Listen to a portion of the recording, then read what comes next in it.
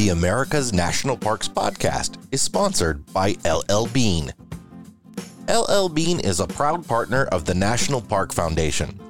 LL Bean and the National Park Foundation share a belief that every community should have the opportunity and resources to experience the joy of the outdoors together. Through this partnership, they're not only helping people find their parks, they're helping people protect, restore, and improve parks across the U.S. If it's outside, LL Bean is all in. Be an outsider with LL Bean.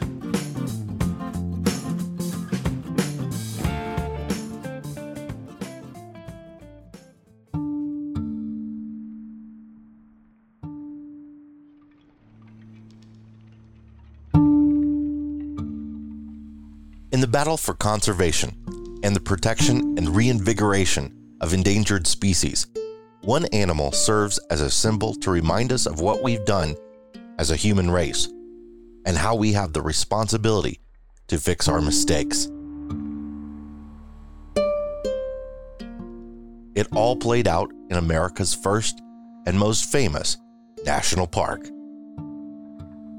I'm Jason Epperson, and today on America's National Parks, Yellowstone, and the 25th anniversary of the return of the gray wolf.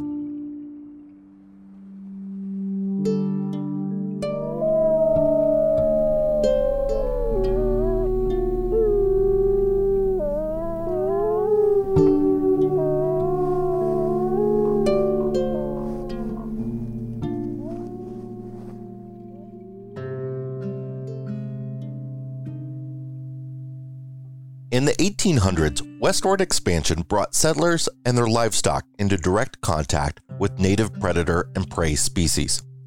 Much of the wolf's prey base was destroyed as agriculture flourished. With the prey removed, wolves began to hunt domestic stock, which resulted in humans eliminating wolves from most of their historical range. Predator control, including poisoning, was practiced in Yellowstone National Park in the late 1800s and early 1900s.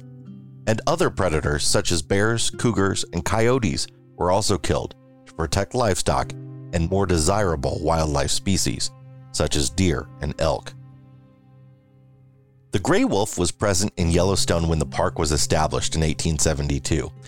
Today, it's difficult for many people to understand why early park managers would have participated in the extermination of wolves.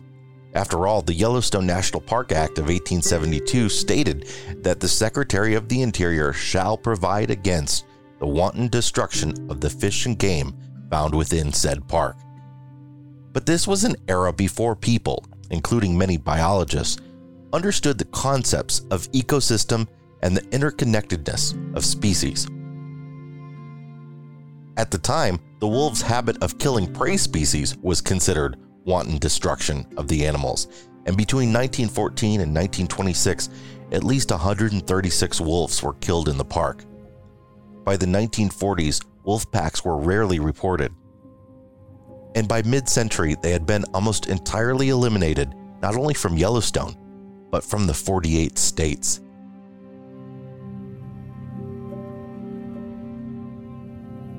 An intensive survey in the 1970s found no evidence of a wolf population at all in Yellowstone, although an occasional wolf probably wandered into the area. A wolf was filmed in Hayden Valley in August of 1992, and a wolf was shot just outside the park's southern boundary in September of 1992. However, no verifiable evidence of a breeding pair of wolves existed. Back in the 60s, National Park Service wildlife management policy changed to allow populations to manage themselves. Many suggested at the time that for such regulation to succeed, the wolf had to be part of this picture. National awareness of environmental issues and consequences had led to the passage of many laws designed to correct the mistakes of the past and help prevent similar mistakes in the future. One such law was the Endangered Species Act, passed in 1973, requiring by law the restoration of endangered species that have been eliminated to an area, if possible. By 1978, all wolf subspecies were on the federal list, for the lower 48 states, except Minnesota. Doug Smith is the senior wildlife biologist with Yellowstone National Park. Yellowstone is the world's first national park, and everybody in America is very proud of that.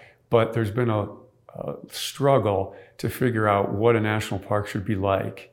And probably one of our founding philosophies is it should be natural. It should be a natural system that functions the way the Earth did before humans altered it. And so it was written into our policy that we're going to restore and protect natural systems. And the early managers of Yellowstone didn't really know what natural looked like. So we've been struggling towards natural our entire history. And that definition has evolved. And that definition, the modern one, now includes you need to have natural predators. And so we tried to eradicate them. Wolves, cougars, coyotes, bobcat, lynx. We did that in the early part of the 20th century because we thought that was the ideal. We didn't have a complex mindset about policy in terms of natural.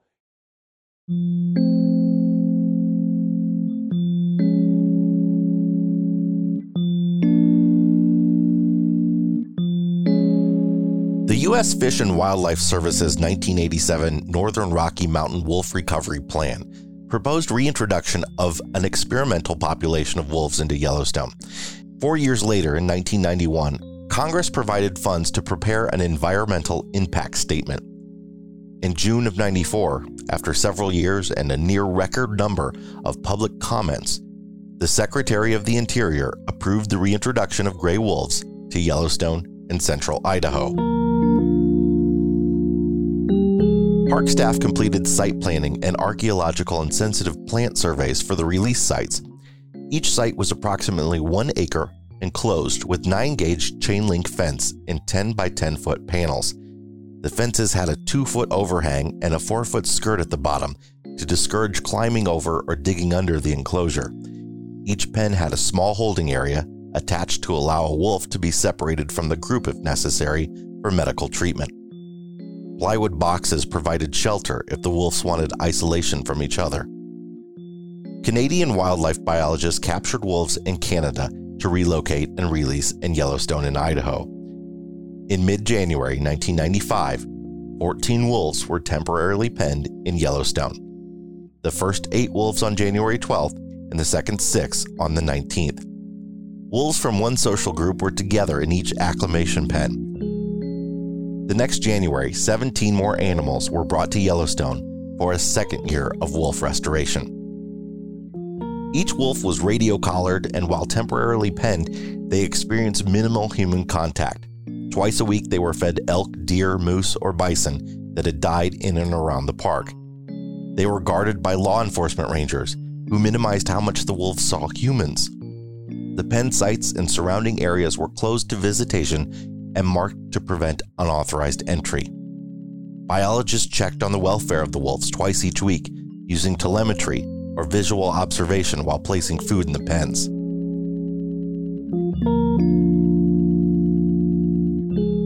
Several lawsuits were filed to stop the restoration on a variety of grounds.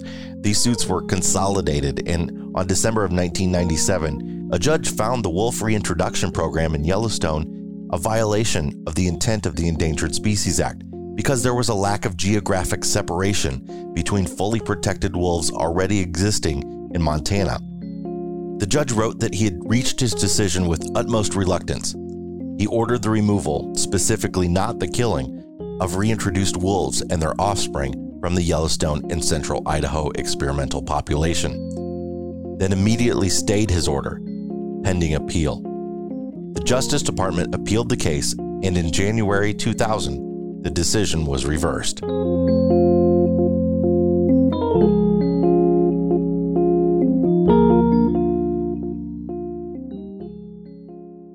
Although 5 years of reintroductions were predicted, no transplants occurred after 1996 because of the early success of the reintroductions.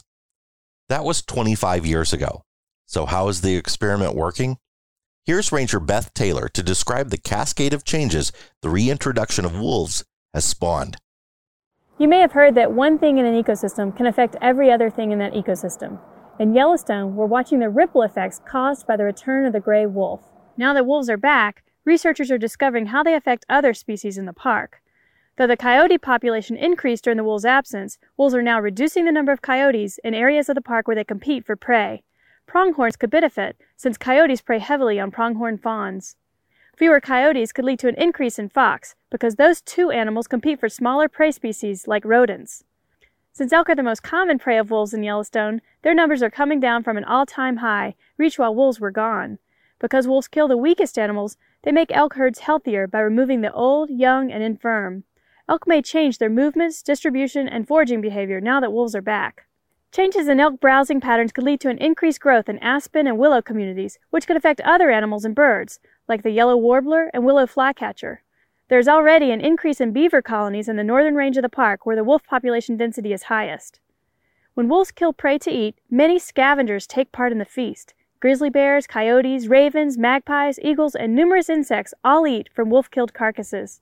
Grizzly bears repeatedly steal carcasses from some wolf packs in the park. With bears getting food from wolves, will they have more cubs or shorten their hibernation? Will bears learn to follow wolf packs and let wolves do the hunting for them? The effect wolves have on other plants and animals is teaching us more about them and their role in the complex web of this ecosystem. There's still much to learn. The wolves are only one piece to the vibrant puzzle that is Yellowstone. It's exciting to witness the comeback of a threatened species as wolves reclaim their place here. The future of wolves in the greater Yellowstone ecosystem will depend on how livestock depredation and hunting of wolves outside the park are handled. Wolf populations will also continue to be affected by the availability of elk, deer, and bison, which fluctuates in response to hunting quotas, winter severity, and disease. To what extent wolves may have contributed to the decline of the northern Yellowstone elk population since the mid-90s, or the possibly related resurgence of willow in some areas, is an ongoing topic of debate. Wolves are one of the most studied species in the world.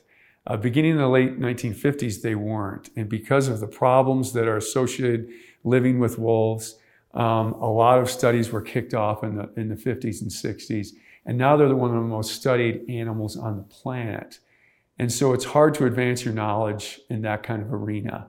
But Yellowstone has. There was a book published in 2003, which was a review of all the science done on wolves up to that point.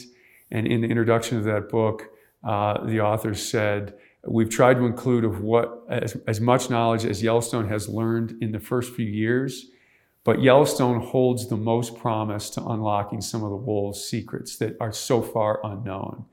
And I think Yellowstone has done that. And that's because, and this is somewhat controversial, we've had a good radio collaring record, so we're able to follow individuals and packs.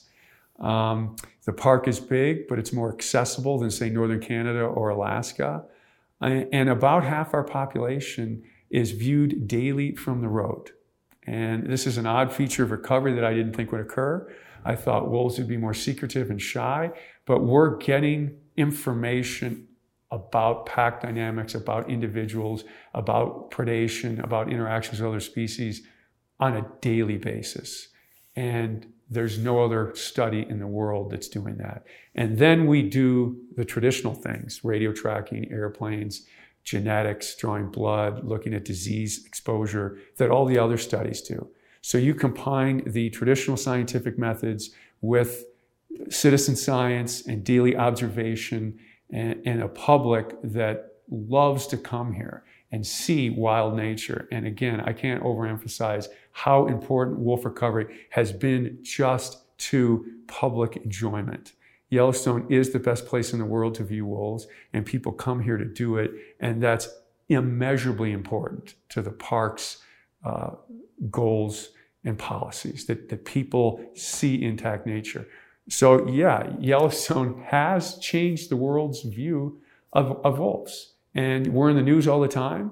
And I think having positive news out there about wolves, because to be honest, there is a lot of negative, because they're hard to live with.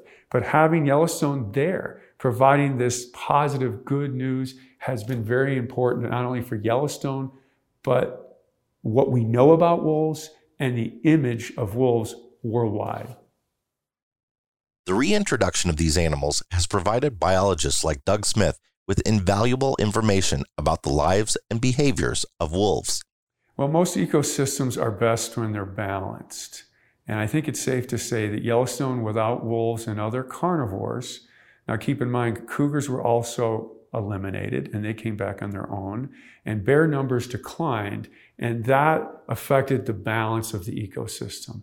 And so ecologists refer to this as biodiversity, but emphasize the word diverse. Having a lot of different kinds of things at moderate numbers is better than having a lot of any one thing. And prior to wolf recovery, we had a lot of elk, we had a lot of coyotes, and we had very little things like willow and aspen and songbirds and beavers. And so the entry of wolves and other carnivores, because bears have increased and cougars have come back too.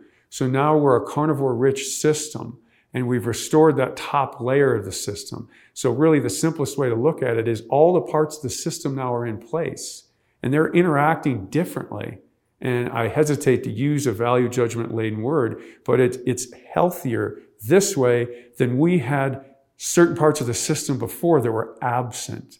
So all those things functioning together has made nature look like it used to before we started managing it. And those management intentions were good. We just didn't know enough about it. And so we have this makeover in Yellowstone now. We've brought carnivores back, wolves being the most high profile, and it's changed the way Yellowstone looks. Humans have made disastrous environmental mistakes ever since they had the strength and numbers to attempt to tame the land. But humans also have the power to fix those mistakes. The best answer as to why wolves were restored to Yellowstone is it makes it a natural system. It was the law, but finally, people wanted it. The public's view of nature has changed and evolved. So creatures that were previously considered bad, scapegoats, have now had image alteration, and a lot of the public demanded that we bring some of these animals back. Yellowstone National Park is the best place in the world to see wolves in the wild. But where do you go? The Lamar Valley, of course. Ranger Beth Taylor again. Lamar Valley was named for Lucius Lamar, the Secretary of Interior in 1885. For over a century, it was one of the least visited areas of the park, but lately, it's become very popular for wolf watching. The broad expanse of valley was sculpted by glacial ice and strewn with glacial ponds and boulders dropped by melting ice. Flanked by the steep ridges and peaks of the lofty Absaroka Mountains and dotted with aspen groves, the valley is bisected by cottonwoods along the Lamar River. It is truly beautiful. And it is seething with wildlife. As wintering ground for hundreds of bison and thousands of elk, it's a great place to see the large prey species of the park. And where there's prey, there are bound to be predators. Sometimes called the American Serengeti, Lamar Valley is the best place in the world to view wild wolves. When wolves were reintroduced to the park in 1995, the first packs were released in Lamar Valley because it's perfect wolf habitat, with all the elk and wide open space in which to chase them. The wolves have spread out over the park. The northern range still supports the highest density of wolves, and their pack territories overlap here. Visitors and researchers enjoy watching wolves hunt, eat, sleep, fight, and play. Some thrill at hearing the wolves howl. In Lamar Valley, the wolves not only interact with their prey, but also with coyotes, ravens, grizzlies, and even other wolves. No one predicted they would be this visible, but 20,000 people see wolves each year in Yellowstone. Because they're so visible, researchers are learning new things about wolf behavior and ecology. Their return is certainly changing the valley, and there are many theories as to how wolves will affect the ecosystem. Now that they're back, we'll just have to wait and see. Wolves are not normally a danger to humans unless humans habituate them by providing them with food. No wolf has attacked a human in Yellowstone, but a few attacks have occurred in other places. Like coyotes, wolves can quickly learn to associate campgrounds, picnic areas, and roads with food. This can lead to aggressive behavior towards humans. Never feed a wolf or any other wildlife. Don't leave food or garbage outside unattended when you're camping at Yellowstone, and make sure the door is shut on a garbage can or dumpster after you deposit a bag of trash. Treat wolves with the same respect you give any other wild animal. To date, 8 wolves in Yellowstone National Park have become habituated to humans. Biologists successfully conducted aversive conditioning on some of them, but 2 had to be killed.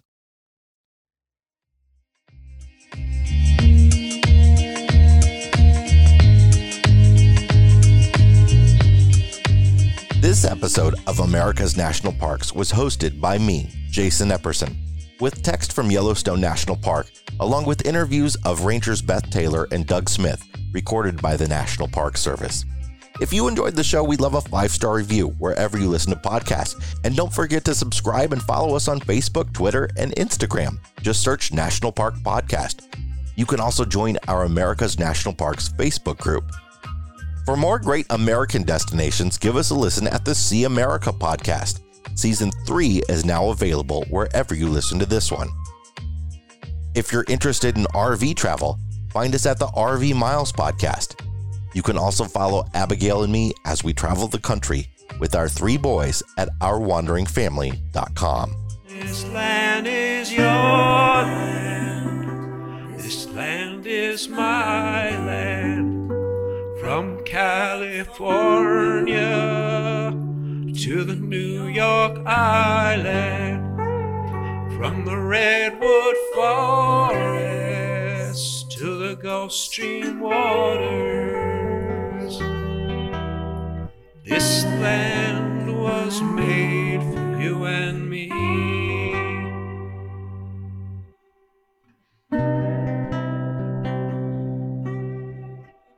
Today's show was sponsored by LL Bean. Follow the hashtag #BeAnOutsider and visit llbean.com to find great gear for exploring the national parks.